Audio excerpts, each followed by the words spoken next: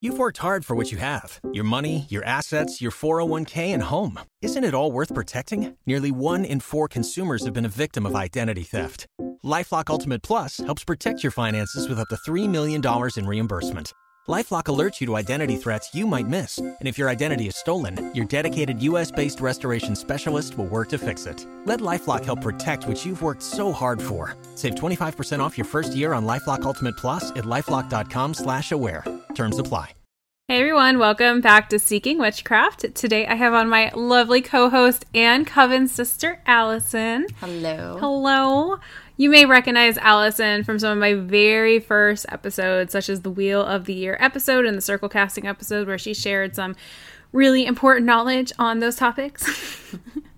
Well, thank you, Allison, for coming back and recording with me today. By the way, we are recording off of one microphone, so if the sound is weird, that is why. But thanks for being here. Yeah, I'm excited to be back on. It's been too long. Yeah. I'm super stoked when we get to actually record another episode. Mm-hmm. So today we're going to be talking about how to navigate being a witch while also being a full-time college student. And for those who are maybe not in college, we're going to be talking about just balancing your witch life with your mundane life.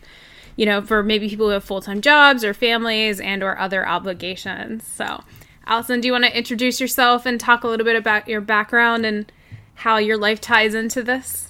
Of course. So, I'm Allison, and I'm not originally from here. I got into all this a while ago when I was in high school. I started, I guess, my outer court experience then, and then I moved out of state to go to college, where I met Ashley and sort of joined in with the coven out here. And yeah, we've been going from there. Mm-hmm. Yep. And now we are in a coven together. And yeah, it's pretty great. Mm-hmm. It's been downhill ever since. Wow. Oh my God. Yeah. So, Allison has the background of being a full-time college student. And my background on this topic is when I started my seeking process and I was in my outer court, I was a full-time grad student, and I also had a bunch of other jobs on top of being a full-time grad student. Some were day shift and some were night shift, and I was also writing a thesis and applying for a grant and looking for jobs, and it was just a lot going on. But now I've kind of transitioned from that role from full-time student with a bunch of random research jobs to full-time employee. So I figure for this episode it'd be good we can kind of bounce our ideas off of each other. Or not ideas, but our experiences and kind of how to navigate this life. Mm-hmm. Yeah, so I guess you want to take it away? Yeah, so I guess I have never known witchcraft without school also involved. I started when I was in high school and then moved on to college. So I've always had to kind of find a balance of focusing on school during the week and then also mixing in. Usually when I did coven, it was bi-weekly, so twice a month I would need to make sure that my weekend was clear so that I could come do the important thing and focus on it. And then also, you don't really put witchcraft down when you go to school. Like, it's a part of your life no matter what. So finding a way to also be able to, like, at the end of the day or start my day or just, like, intertwine it within my day so that I wasn't, like, leading two completely separate lives. Yeah, I know that there could be some consequences. So just to back up for a moment, and I'll get to the consequences in a second too. Like our group, we meet bi-weekly, but not every group meets that often. But I think it's really important to be truthful with yourself if you are looking to join a coven, perhaps, or even just start a solitary practice, just to make sure that you have that time and space in your life to be able to do it.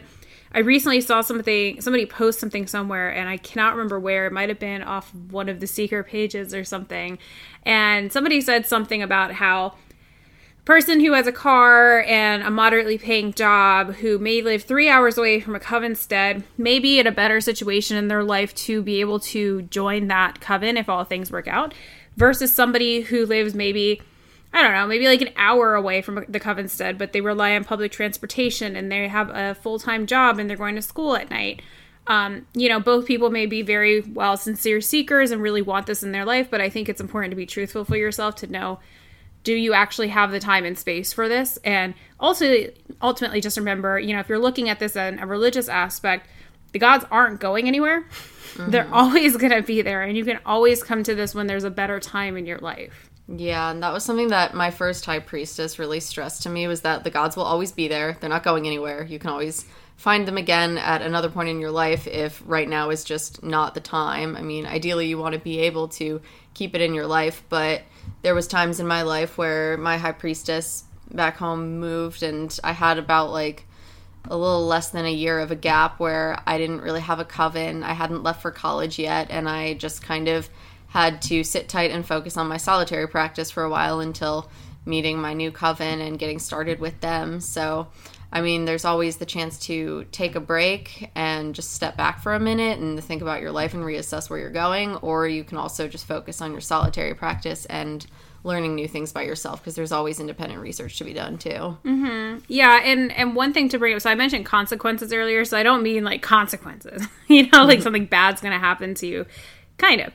I'm mostly thinking about the consequences of when you're in high school and you're balancing, things like training with a group, or, maybe this group meets every other week. There's that consequence of giving up your social time in your social life, and how that can impact you, especially at a young age, where when you're a teenager or when you're early in college, your friends are expecting you to be able to go out every single weekend and go to frat parties and go to the bar and like go to the movies and do, young adult things usually involve a lot of heavy drinking and bad decisions, but that's what you do when you're this age. Just calling me out on my shit. Wow, okay. I mean, hey, I was your age too, Yeah, no, true.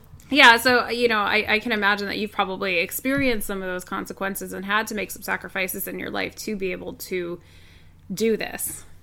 I mean, it's a sacrifice, but at the same time, it's like not a sacrifice, because if it's something you really love, it doesn't feel like you're losing anything by doing it. But it definitely gets kind of dicey coordinating my social life and this. I mean, coming to college, I became a much more social person than I was in high school. I was relatively introverted when I was younger, so my weekend plans were if I like very intentionally made plans with my friends, and nobody noticed if I was doing something else. But once I got to college, I joined a sorority. I got really involved with all my friend groups, and if I wasn't coming out on Saturday night with all my girls, like, everyone was like, well, all right, where are you going? Where is cooler than this? And I'm like, oh, I'm going to stay with my friend this weekend, and, me and my friend group hang out and, like, read tarot cards and shit and stuff, and all my friends are like, oh, okay, cool, and then they don't really know what questions to ask after that, but, I don't know, it's just kind of something where either you can make the choice to explain yourself, or you can just be like,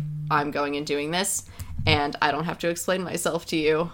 It just kind of depends on what choice you want to make and how much you want to disclose to your social life and how separate you want to keep your worlds or not. Yeah, and I guess I should ask you, so what was your experience like coming out of the broom closet or not coming out of the broom closet? Like, are there some people that you felt obligated that you had to say something? And like, especially too, if there's weekends where you're going away, or maybe like you're coming to a coven meeting, or maybe you're going to like a pagan pride event, or like you're going out of state for some reason or another, and you have to maybe get an excuse to like leave class or leave a sorority event or anything. Like, what's been your experiences with that? Yeah, so I guess I was fully out of the broom closet when I was younger in high school. It was kind of part of my identity was that I was the girl with the tarot cards, and so everyone knew it, and I was very fortunate in my experience that everyone thought it was pretty cool. Like, they thought it was a cool quirk about me, and I didn't really get any shit for it. Like, no one was judging me or hating me for it, for the most part. When I came to college, I kind of had to do that all over again, where suddenly I was, like, in a bigger social group. There were more eyes on me, and I kind of had to decide, like, do I want to come out of the broom closet again to these people, and will they see me differently? Because it was an entire different cast of characters than the people I'd grown up with who had loved me my entire life. Especially trying to pledge to a sorority. Like, did you feel that you had to hide that? Yes, at first especially, because, I mean, the sorority that I'm in originally was founded as a Christian sorority. These days, I mean, we have a pretty diverse group of girls in my sorority. I mean, as diverse as sorority can be. But, yeah, originally it was founded, like we say in some of our sorority, like, literature and stuff, it says, like, founded on ideals of Christian womanhood and stuff. And, like, there's a choice to, when you're doing the ceremony for the sorority, like, to put your hand on a Bible, or you can put your hand next to the Bible. They give you a choice, and it was definitely very noticed when I was the only girl in my pledge class who did not put my hand on the Bible. And you look like such a good Christian girl. How could you not, Allison? I mean, according to a lot of people, I look Jewish. But yeah, so I think that was kind of the default, was everyone in my sorority was like, okay, so we got a Jewish girl here.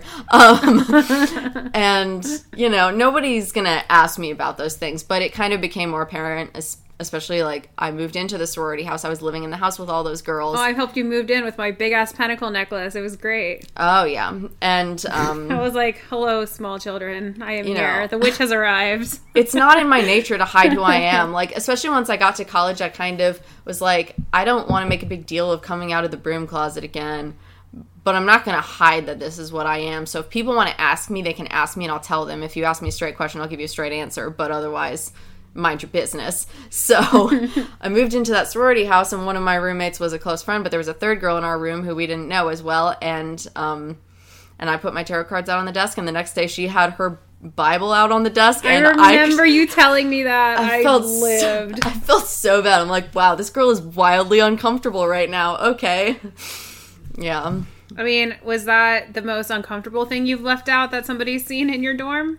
No, not at all. I've had many experiences in college, especially with living in the dorms freshman year and living in the sorority house sophomore year. I was sharing a bedroom with one or two girls at a time, and then I was also juggling bringing boys back to my place and them seeing stuff. So it gets a little dicey. But, I mean, like I said before, I don't really try to hide things. And if people have questions, they can ask me or they can mind their business. It's their choice. So I had my athame out on my desk. I have books around, witchy books. And, I bring someone home with me. I've had boys ask me, hey, why is there a knife on your desk? And I've given every explanation from, it's a letter opener, to, oh, I don't know, I just collect knives, I guess, to, it was a present, to, I use it for witchcraft. And then they're like, ha, yeah, right. Yeah, that's just a fun time. Freshman year, I did a lot of scrying, and my roommate walked in on me using my black mirror to scry in the dark. So she came in, and I was sitting by myself in the dark with a black mirror about an inch away from my face, and she was like, okay, this isn't creepy at all. Yeah, lots of fun stories come from it. There was some flying ointment with that story too, right? There was some flying ointment with that story, yes. I remember when you told me about that, I was like, oh, how'd that work out for you? And you're like, did you say your roommate just left? She walked in, looked at me, said, oh, this isn't creepy at all, and then she turned around, turned the lights back out, and left. Wow. I can only imagine what she must have, texted her friends furiously about after that. My witchy roommate's doing weird shit again. I mean, I warned her when we moved in together that I was, into the occult, and she didn't have a problem with it, so she was probably just like, I don't want to break her focus. I'm just gonna go find something else to do. Well, at least they were tolerant. That actually brings up a good point of practicing the craft when you're in a dorm situation or living with roommates. I mean, I know you said you had your athame out. I was fortunate enough that when I was in grad school and, with my job and everything, I always lived essentially by myself and didn't really have to hide much. I mean, I did at one point live with my mom, and I had to hide my things because I was in the broom closet, and that was extraordinarily exhausting. And even now I still do that when she comes over. And all my friends are at this point like, why do you keep doing that? You're old enough, you're grown. And I'm like, because I just keep doing it. But could you talk what experience or what suggestions you would have for anybody who might be in a situation with roommates or in a dorm or something to be able to practice? Yeah, so I acknowledge that my experience, I've been really fortunate in that my roommates, I mean, especially moving into the sorority house, I told them, I explained to my friend that I was moving in with that I was doing pagan shit, and essentially that's what all the stuff was about. And she was already my friend at that point, so I've always found that it's easier to tell people what I do after they know me because they know I'm not evil. I mean, it was the same situation with my boyfriend now where I didn't explicitly tell him that I was pagan, but after a few months of dating, he asked me, and I was just like, yeah, is that a problem? And he was like, I guess not. I mean, I know you're good. So that's kind of how it goes. But was the question? How do you practice in a dorm room? Yes, practicing in a dorm room. So I've had really understanding people in my life, but some people are less understanding, so it kind of depends how much you're comfortable with having out there and how discreet you want to be. Because, I mean, technically, you can set up ritual sacred space with very little on your person at a time. You can literally just sit there and meditate and create your sacred space for yourself if you have to. You could do it like an astral temple. Yeah, that's something that my first high priestess said a lot, was like, you don't need the things necessarily to make sacred space for yourself. You can, you can create that space mentally for yourself if you need to, especially if you're surrounded by people that are not the most understanding. But speaking for myself and being in a situation where I have a little bit more flexibility, I always like to have a representation of the god and the goddess. So right now for me, that looks like a couple little paintings that my sister made for me of the god and the goddess, just very basic, like little paintings of them. And I just keep them propped up on my desk. And if I need to do some kind of ritual, I've got those there. It's very easy to find a bowl for salt and water, and I have my thame and my other tools there, and it just kind of depends how in depth with it I want to get. If I know I'm going to have the room to myself for a while, and you can always use the excuse of like, oh, I'm bringing some guy back to bang, like, can you give me the room for an hour? And then and your mate will be like, oh yeah, get it, girl, and then she'll leave you alone for a couple hours, and maybe you're getting dick, or maybe you're casting a circle, like, you never know. Wow. That's a great comparison right there. Just put the scrunchie on the doorknob. You've got to do what you got to do. But yeah, there's options. I see what they're teaching you in that sorority. There's options, is what I'm saying. By Coven Sister, everyone. Yes, that's me.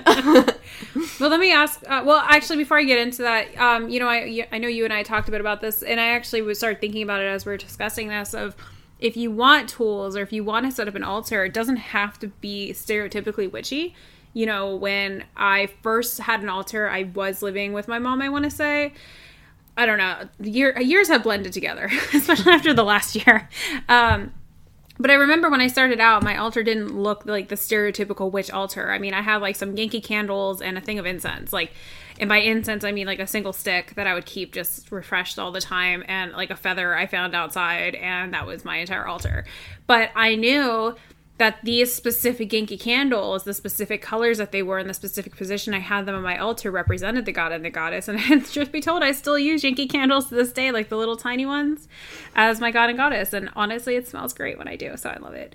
But it could be something simple. And, if you're in a dorm room, I know you and I talked about how to do things like using incense. Yeah, that can get really tricky because, all the dorms that I lived in, and I think pretty much every situation, like, they don't want you having fire if you're living on campus because that's how dorms get burned down. But, people are able to sneak in weed and stuff all the time. So, like, it can be done. You just have to make sure that you open the windows very wide and keep a lot of air flowing. Or if doing outdoor ritual is an option for you, that can sometimes be good. But, or outdoor meditation. Outdoor meditation, yeah. Obviously don't get caught playing with fire in the woods because that could get you kicked out of college too. But, use your discretion. I think, too, burning essential oils would be a viable option as well. Mm-hmm. I have so many essential oils, and that's something that's so easy to keep on you, especially at college. Like, nobody really questions it. I like to just, use them in my hairbrush and stuff to make my hair smell nice. So you can there's a lot of things that you can have around that you can kind of explain away as hobbies or whatever. Like, same with incense or candles. You can just be like, I like candles a lot. Or, like, even my little paintings of the god and goddess, you can just be like, oh, they're just little pictures that my sister made for me. Like, I just like art, Yeah. And I'm sure, too, if you do things, and I know you had some experiences with this, if you do things like joining public pagan groups, like pagan clubs, maybe at your university, you can maybe get away with doing a ritual because you'll have a group, and I'm sure you can rent out a room. But the amount, imagining doing a ritual in a classroom does not, I don't know, I just can't do it. But I know you tried joining your pagan club and had a time with that. Yeah, I think I dropped out after the first or second meeting because, okay, first of all, I really applaud my university for trying. I really do. I'm all for trying to create an open and nurturing environment for things like that. But this group just wasn't it. I went, and on the first day, I'm pretty sure they showed a slideshow of different pagan religions, and The Gardnerian slide was subpar. I wasn't like, and just the general attitude in the room was that like, oh, this is a hobby. We don't all take this very seriously. Like, they didn't treat it with the kind of respect and reverence that I like to approach it with. So it wasn't for me, but I also think that I'm at a very unique place in all this where like I'm deep into the Gardnerian stuff. I really heavily fuck with the Gardnerian stuff and I respect it. And so I know that a lot of people who, and that's neither here nor there, but like there's people who are still like first sinking into this journey and want to get exposed to a lot of things. And I think that groups like that can be really good at exposing you to what all is out there. And then you can kind of take that and run with it in whichever direction you want that works for you. So I'm not intentionally bashing it. I'm just saying it wasn't for me. Yeah, and I want to point out that for those who might not be in a university, you know, pagan clubs absolutely exist outside of a university setting. You know, you can probably, like, there's covens, but then there's also groups that just meet that people have their own eclectic practices and they still get together for rituals. I want to say a lot of the Unitarian Universalist Church, I think that's how you say it, Universal Unitarian. I think it's Unitarian. Anyway, the UU churches. I haven't been to a lot of UU church events, as you could probably see. But a lot of the UU churches, from my understanding, there are types of places where they're not necessarily a club. I don't know. I want to say it's a social group that gets together, which I know is the definition of a club. But it feels wrong calling this a club. It doesn't feel right. But they have a lot of events, at least where we're at, where it's people from all different backgrounds getting together to do different rituals for the Sabbats or do meditative walks or introduction classes or whatever you want to call it. So there are options out there for those who are maybe interested in looking for pagan spaces without committing to a coven. They definitely exist. Look into your local UU church. That's a great place to start. So one thing that you kind of talked about a bit was coming out of the broom closet and discussing, you know, if you think that you should tell people in your sorority, telling your boyfriend. What's up with the topic of skyclad? Oh boy. You know, as an adult with a full-time job, my job does not know that I practice witchcraft. And it's none of their business to know what I do on my weekends. You know, they're not paying me for that. You know, I did tell I told two of my coworkers. The other one, then she left someplace else. We still talk though. But one of my coworkers knows because we're friends. We started like the same day. We're around the same age, and like she's cool. But aside from that, like my boss has no idea what I'm doing on the weekends, and it's really funny because sometimes I'll sit in the office and I'm just like, you know, when I would go into work or like if I'm talking to my boss on a video call, I'm like, you know, my boss is great, but like I can't imagine what she thinks I do. Like I'm just casually, I don't know, like summoning a demon or like, you know. I'm kidding. I'm not summoning a demon, but you know, it's just funny to think about, like the witchy things I get involved in. It's this whole second and other life that she has no idea even exist. But yeah, skyclad. What has been your experience with discussing that, or have you found that you've had to tell anybody? In my life, I haven't had to tell anybody because it's you know, I'm not involved in like a sorority, for example, where I have like these close friendships with a lot of people who might want to know all of my business. Yeah, so the question, Sally, is how much can he know? Get hip to our practical magic references. Yeah, Jilly. As for my sorority, there's really no reason that they need to know about skyclad. I have sent in religious excuses where I have to detail what holiday I'm celebrating, because I'll be like, all right, I need, you know, this certain day off. I need like August 1st and 2nd off or whatever. And they're like, what holiday could possibly be? Like, you're making shit up. You're trying to get out of what we're doing. And I have to detail an email to our standards chair who takes excuses, and I have to tell her, and this is another girl that's my age, but she's in charge of a position for accepting or not accepting excuses. And yeah, maybe you should take up that position this year. Facts. And then she decides if I get fined or not. And so it's kind of like, if she decides that my excuse is justified enough, then she decides not to charge me $50 for missing the event. It's wow. Sorority life, folks. That sounds like trash. Yeah. Sorry, not sorry. But anyway, but I am allowed to be doing this. This is my religion. This is a valid religious excuse. So, you know, and if she needs a letter from my high priest. He is happy to provide that to her and explain to her why I need to be away for that weekend. And so I've never gotten in trouble from my sorority for it necessarily once I detail to them what it is I'm observing and they understand that I am legitimately going to be there and I'm not just trying to ditch, then they're cool with it. Beyond that, I don't need to go into details about that.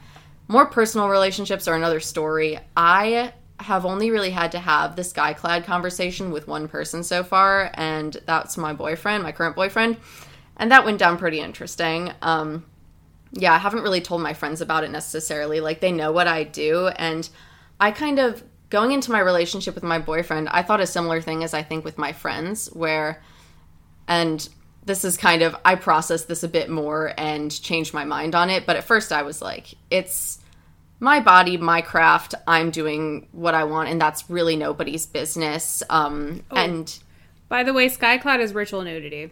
Yes, it's ritual nudity. And I mean, to me, it makes sense. To me, like, it's a way of worshiping in your most natural form.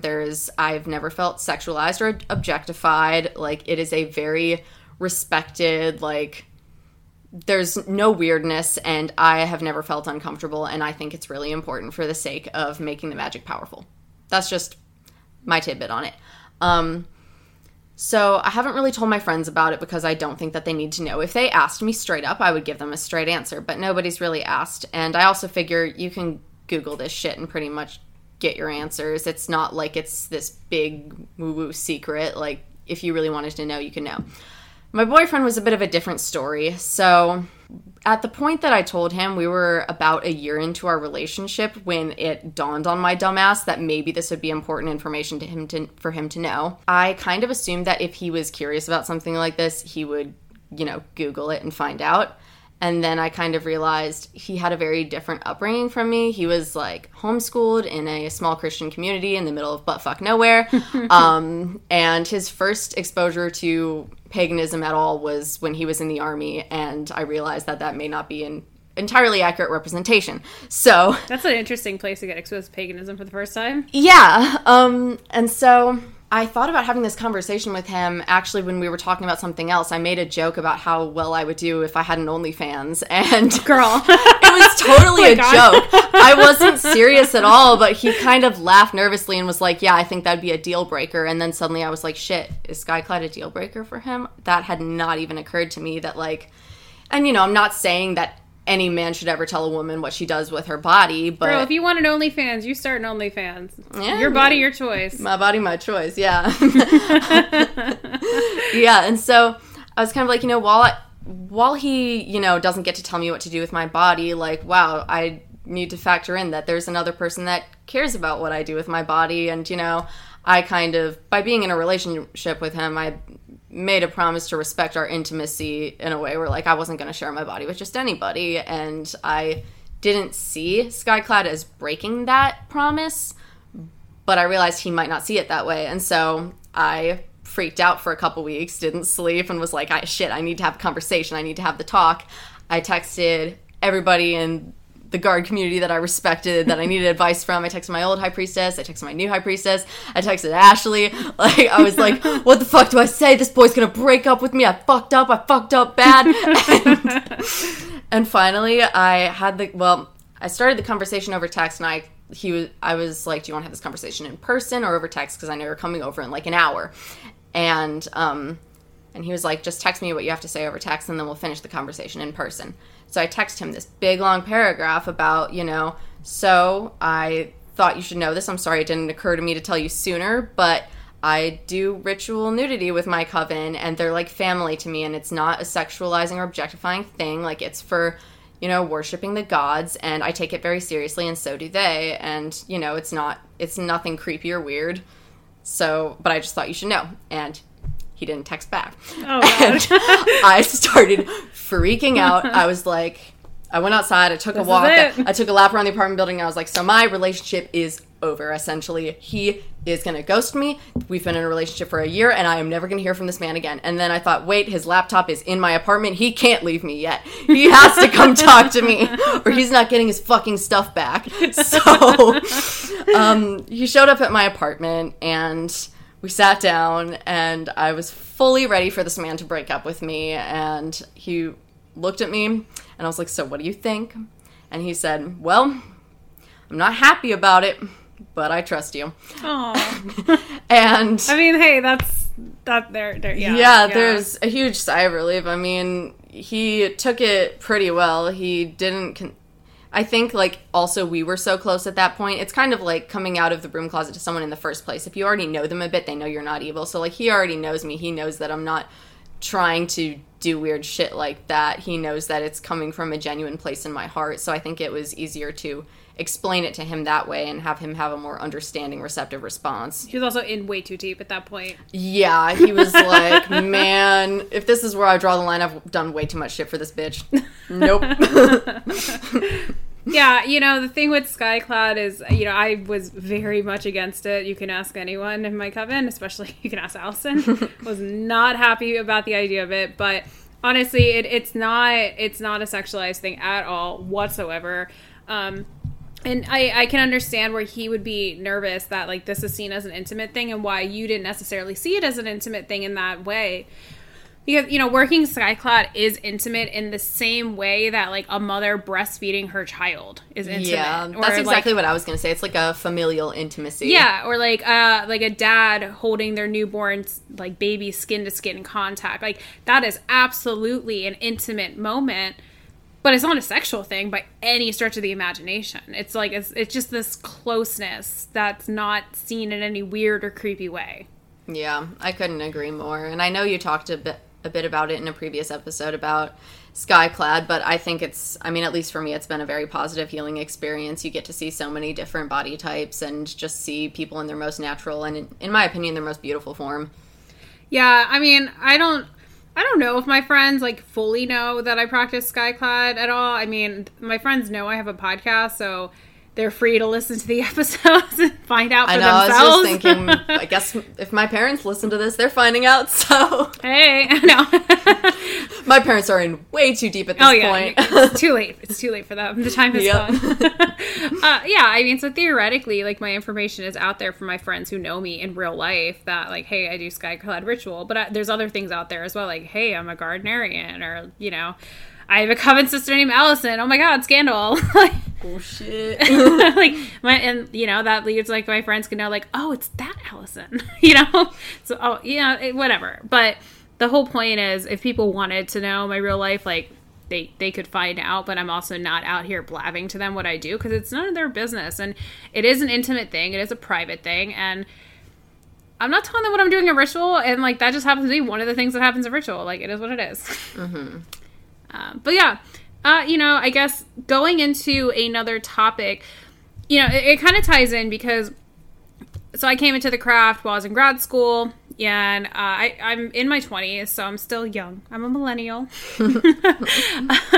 And I think that it's been an interesting experience being in the craft young, because my first impression, okay, so my training, HP, and yours as well, when you came to Maryland, he was much older. And I just kind of had the assumption, I guess, from that a lot of people in the craft were a little older. And then I met up with other people in the craft who were around my age and younger. And I was like, oh, wait, there's, like, an expansion of ages. I love this. This is great. I guess I had the stereotypical, like, older, like, woman who runs a shop, you know, like, has tea brewing in the background, and, like, she knows all the secrets of everything. You know, coming into that, I guess that was my stereotypical assumption of what this was going to be like. But have you experienced anything also being young in this craft that, like, I don't know, like, any experiences where people, like, might not have taken it seriously or thought that you were going through, like, a fad? I think my parents definitely thought I was going through a fad at first. I mean, it kind of was a fad when I first got interested in this, because the way I got into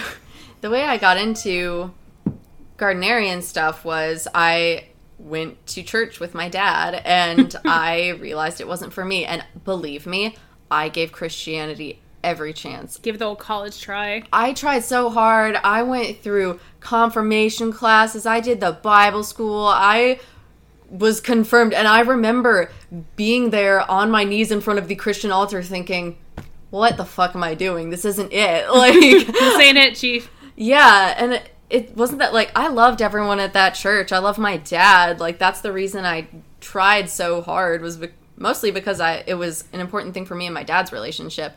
But after that, I was just craving spirituality so much, and I was craving fulfillment spiritually so much, that I went to the library and started going through every book on the occult that I could get my hands on, and it absolutely looked like I was having a, little tween crisis. I was like 13, 14 years old, and I'm suddenly bringing home all these books about like tarot cards and the gods and stuff, and my parents are like, oh no, here she goes. She's going to turn into one of those goth kids, like, oh god. Yeah, but I think they realized it wasn't a fad when I was seriously starting to focus on Gardnerian and stuff, and then I went to them and said, hey mom, I found this woman online and she has a coven and I want to meet her and join her coven. And my mom said, fuck no, you're going to get kidnapped by this woman and taken away. And then I told her the next day. So I emailed that woman, and the one that you told me not to, the one that you said was going to kidnap me, I emailed her, and she says she wants to meet up with us. So, and I applaud my high priestess a lot, my first high priestess, because she wanted my parents to know that she wasn't creepy, because she could understand how the situation looks very well. So first thing was first, she met up with my parents and showed them, like, this is my home, this is my child, this is my husband, I'm a normal person, I do normal person things, and I just want to teach your daughter witchcraft, please let me. And once I stuck with it and they saw, like, how positive it was for me, I think that put their mind at ease more. But I have always been one of the younger people in the craft, like Ashley was saying. Usually when I am in a room full of guards, they're older than me, and I think that is because a lot of people get into this later in life, especially like the older generations. This was not as accepted when they were our age, so they had to wait till it became more accepted to even get into it in the first place.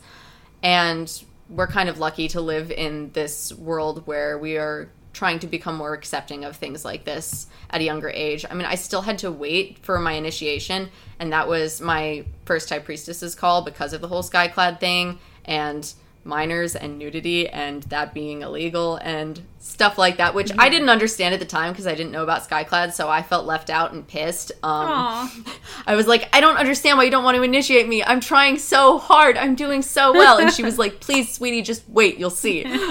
When did she tell you about the skyclad thing? She never did. Scandal. No, kidding. It might have gotten brought up at some point, but she never explicitly told me that it was something that we did. And I think there was a lot that she left a mystery to me, which was her call as a teacher, because she really did want it to be like this mysterious spiritual experience for me, and which is exactly what it ended up being. And how old were you when you got into it? 14. Nice. Yeah. Nice. Fresh in high school. Yeah, I was 14. And I mean, I think it's the same here. The legal age of being an adult is like 18. So she was like, I want to wait to initiate you till you're 18. And part of that just lit a fire in me to try to convince her otherwise by proving to her that I refused to quit. So it kind of motivated me to do better, and it's part of the reason I am where I am now. So yeah, and I think that might explain why when you went to Pagan Club, you were like, I've been doing this for a long time. I know. It's like, y'all think you know witchcraft. I'll fucking show you witchcraft.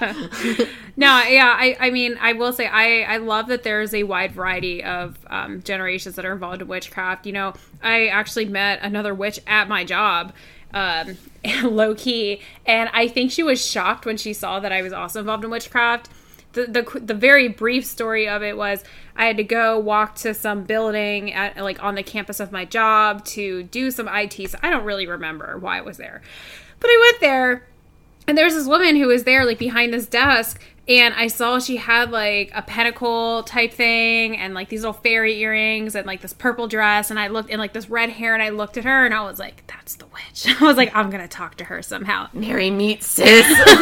Well, so I'm over here in business wear, like, I look like I work at a corporate job. I was dressed like I was in a corporate office. Like I had the jewelry and the makeup and like probably like some freaking like orange shirt on with black pants and flats. I look really like business casual. So I walk up to her and I'm like, hello. And she's like, hi. Cause she's like busy doing other things. And I'm just like, I really like your earrings. And she was like, she kind of looked at me and she was like, thank you. Meanwhile, I had like bleach blonde hair at the time. Like, I did not. Like, you would have never known. And I was like trying to continue to talk to her, but she was kind of like doing something else. And so I remembered I had just come from the Renaissance Festival like maybe a week or so before, and I had a henna tattoo that was like hella faded, but it was of a triple moon. So I rolled up my sleeve and I was like, yeah, your earrings kind of remind me of my henna tattoo. Like, I just showed this poor woman like this very, very faded henna tattoo in my arm. And she has these thick glasses. And I'm like, I don't even know if she's going to see this. And she looks at it. She looks at me. She looks back at the tattoo. She looks at me. She's like, oh, Mary meet, sister. And I'm just like, yes. Witchcraft achieved. And I was like, hey. And she was like, we kind of looked at each other, like, didn't know what to say because we're, like, there's people around us. And my 2 coworkers are with me, and they're looking at me like, what the fuck is going on? And I'm like, do you ever want to, like, get lunch or something one day? And she's like, absolutely. So I emailed with her, and she ended up telling me there used to be, like, a little group of, like, witchy people who worked at the company, and that they were really low-key. And it's like you would never know that these people were involved in witchcraft. They were all of varying ages and everything. And we all worked in a corporate job.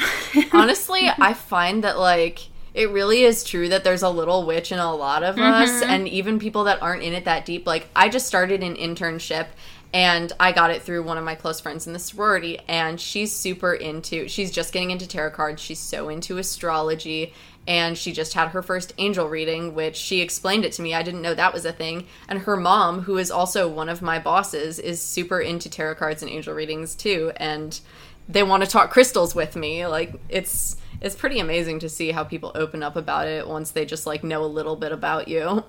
Yeah, it's really nice, like, seeing so many people get involved in this, and people at all ages, of all everything, you know. It's been pretty great, and we like to see it. We do love to see it. Yeah. So we're kind of a little off topic of talking about balancing the witch life or mundane life with the job and college and school and families. But, you know, I just sort of remind people, I guess, that, you know, you're always a witch, whether you're working in a corporate building or you're in a college campus or, you know, you have a baby on your hip or, you know, whatever your job may be, whatever it is. If you practice witchcraft, you know, you are a witch, you are doing the thing. And it doesn't necessarily matter your setting or your background or your age or ethnicity or gender or sex or anything like that. So, you know, why we do talk about separating, or we're talking about that boundary there of balancing your mundane life with your witch life, kind of as if it's 2 separate things, but they really are pretty intertwined. And there's ways to have your practice in all aspects of your life. You know, we even talked briefly about how you can have an altar in your dorm room, like a low-key altar. You could do the same thing at your office. You know, you can have a little pretty crystal in your corner, or maybe have like a plant, maybe get like an essential oil burner or something. There's little things that you could do that nowadays, a lot of these decorations, quote unquote, you can buy at TJ Maxx or like Five Below. Yeah, and keeping crystals around. Nobody bats an eye anymore. Every bitch is doing it. Like, yeah. Yeah. Crystals are cool, as they should be. But, yep. And there's also, you know, things that you can do without even having things around you. Like, I like to meditate a lot, especially right before I go to sleep. I like to do my little in my mind path working meditations and visit my mind temple. And that's not something that anybody sees necessarily, but to me it is a deeply, deeply spiritual experience. Yeah, you know, we talked about that for a second about like a mind temple or an astral temple. Can you say really briefly what that is? Yeah, so it was something that I learned about pretty early on from my first high priestess. We would do astral realm meditation path working, sort of, where she would guide me through a meditation, and we would go to this magical realm in the east where we could build our own temple in that realm and visit it anytime we wanted to check in or enhance magic that we were working on in the physical plane. She explained it to me as the astral realm is where you send your intentions up to when you do magic, and then it sort of percolates up there and then rains back down in the form of the outcome. So if you want to go up to the astral realm to just start your magic there and cut out the middleman, you can do that, or you can just go up there to check and see how things are going, or do scrying from up there to sort of get a peek beyond the veil in your scrying. And so that's a place that I go to visit when either I'm like going through a hard time in life or I just want to feel more connected. Especially, it's difficult at college because a lot of the time, like, I've had to either miss coven meetings or I've had to commute using the metro to get there or coordinate people picking me up. It's not always easy to get to my sacred space necessarily. And I've been very lucky that my coven sister here has driven me a lot to... Everyone's gone out of their way for me, and I really appreciate it. But if all else fails and I can't go, I always have my astral temple to go to, and I don't need anybody else to get there. And so, yeah, it's been a powerful thing, and it's kind of a tool anybody can use, really. Yeah. All right, so yeah, I think we covered a lot of interesting topics. I think that people can apply to their life or kind of take away and, chew on about how they can incorporate witchcraft more in their life. It is a balance, but it's also intertwined. And yeah, look for magic in the little things, guys.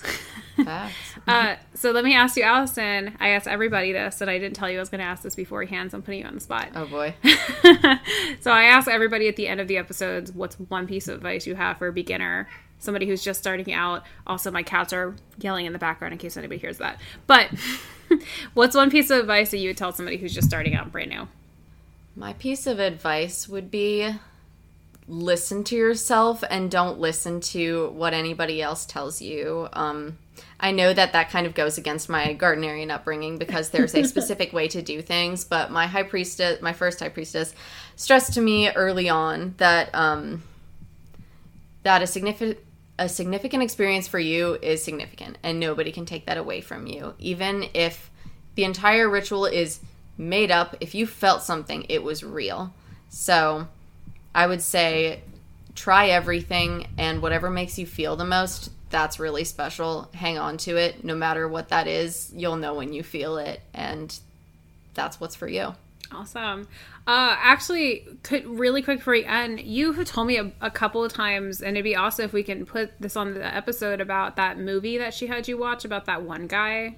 Could you talk about that movie and, like, why she had you watch that, or, like, what she said at the end? Yes, I wish I could remember what it was called. It was a documentary, and that's exactly what I was thinking of when I gave this piece of advice, actually. Early on in my training with my first high priestess, she had me watch a documentary where there was this man, and he started doing, like, in the United States, he started this, I don't want to say, like, yoga studio practice, but it was kind of like a spiritual practice thing where he would teach people lessons, and, all these bored white bitches and all these bored guys and stuff, like, all these American people who did not know any better, like, joined the group and were so behind it. They were like, oh my gosh, he's so wise. He's this religious master. And the movie is called Kumare from 2011. So he basically, like, taught them all these lessons, and at the end of a year of these people following him religiously and listening to every lesson and having these super powerful experiences, he revealed to them, I'm actually from the U.S. I've been to India maybe once. Like, I am not a religious master. I'm no expert at this. I made everything up. And some of the people walked out of that room and said, fuck you. And some of the people stayed and said, well, wait, I actually felt something. This spoke to me. I don't quit. And I looked at my high priestess and I was like, what the fuck was that? Why'd you show me that? And her point was that, and I had been practicing in her outer court for a while at that point, and I was pretty determined to continue with it. And she said that her point was that I don't have to continue with Gardnerian stuff. I should try everything and find what speaks to me the most. And there's the right way to do this is the way that feels right to you, because it's about your relationship with the gods. And she also kind of, I think, showed it to me as a way of not placing so much pressure on me to finish, because I felt like I was in so deep with her at that point. But I decided to continue with Gardnerian because it was the thing that spoke to me. And I think that now it's given me more of a respect for other people's religions, because I don't like to point fingers and say one of us is right and one of us is wrong. I like to say I've had experiences with what I do, and so have other people. So. Yeah. Is there any reason you chose Gardnerian, or is it just because she was the closest? It started as because she was the closest coven to me, and I think I continued with it because I did try to look into other things, and before I found my first high priestess, I did look into other religions, and I read a lot of books, and nothing sounded to me, like, nothing hit quite the way what my high priestess said to me hit. Like, she told me things like, all goddesses are the goddess, all gods are the god, and they represent the polarity of the universe, the balance, the night and the day, the hot and the cold, the dark and the light. Like, that all made so much sense to me that I just couldn't drop it. So that's why I stayed. Yeah, that's a fair reason to stay. Mm-hmm. Plus, you had a kick-ass high priestess, so. Fuck yeah, I did. Yeah, you did. All right, cool. Well, thank you, Allison, so much for coming on. I'm so happy. Thank you for having me. I'm so glad we finally got to record this episode. We've been talking about this episode for so long. It's been many months in the work. If you'd like, if anybody wanted to follow you on social media, do you have anything that is public for them to follow? I mean, my Instagram is allison.mermaid, Allison with 2 L's and an I. That's pretty much my social media. I'm on Facebook if you want to stalk me like that. Be my guest. You don't even use your Facebook like that, let's be real. Yeah. All right, and if you're interested in finding me, I'm on Twitter as Seek Witchcraft, Instagram as Seeking Witchcraft, Facebook as Seeking Witchcraft Podcast, or the Facebook group I have for the podcast is called Witches Seeking Witchcraft. Please make sure you answer the questions if you want to be in it. And if you can't find Allison on Instagram for any reason, feel free to post at Witches Seeking Witchcraft or send a tweet or message, and I will pass everything along to her. Me and Seeking Witchcraft follow each other, so you can find me that way. Yeah, it's real serious. You could say things are getting pretty spicy. Pretty saucy. And if you're interested in supporting the show at all, you can find me on Patreon. I'm patreon.com/seekingwitchcraft. We have a book club and a Discord page, and it's fun stuff, guys. Oh, yeah. All right. Well, thank you again so much for listening. I hope you all have a fantastic rest of your day or evening whenever you're listening to this. And also want to shout out to the Patreon people. Thank you so much for supporting the show. I really appreciate all of you. Thank you. I love you. All right. Well, that is pretty much it. And I will talk to you all very, very soon. Bye, everyone. Bye.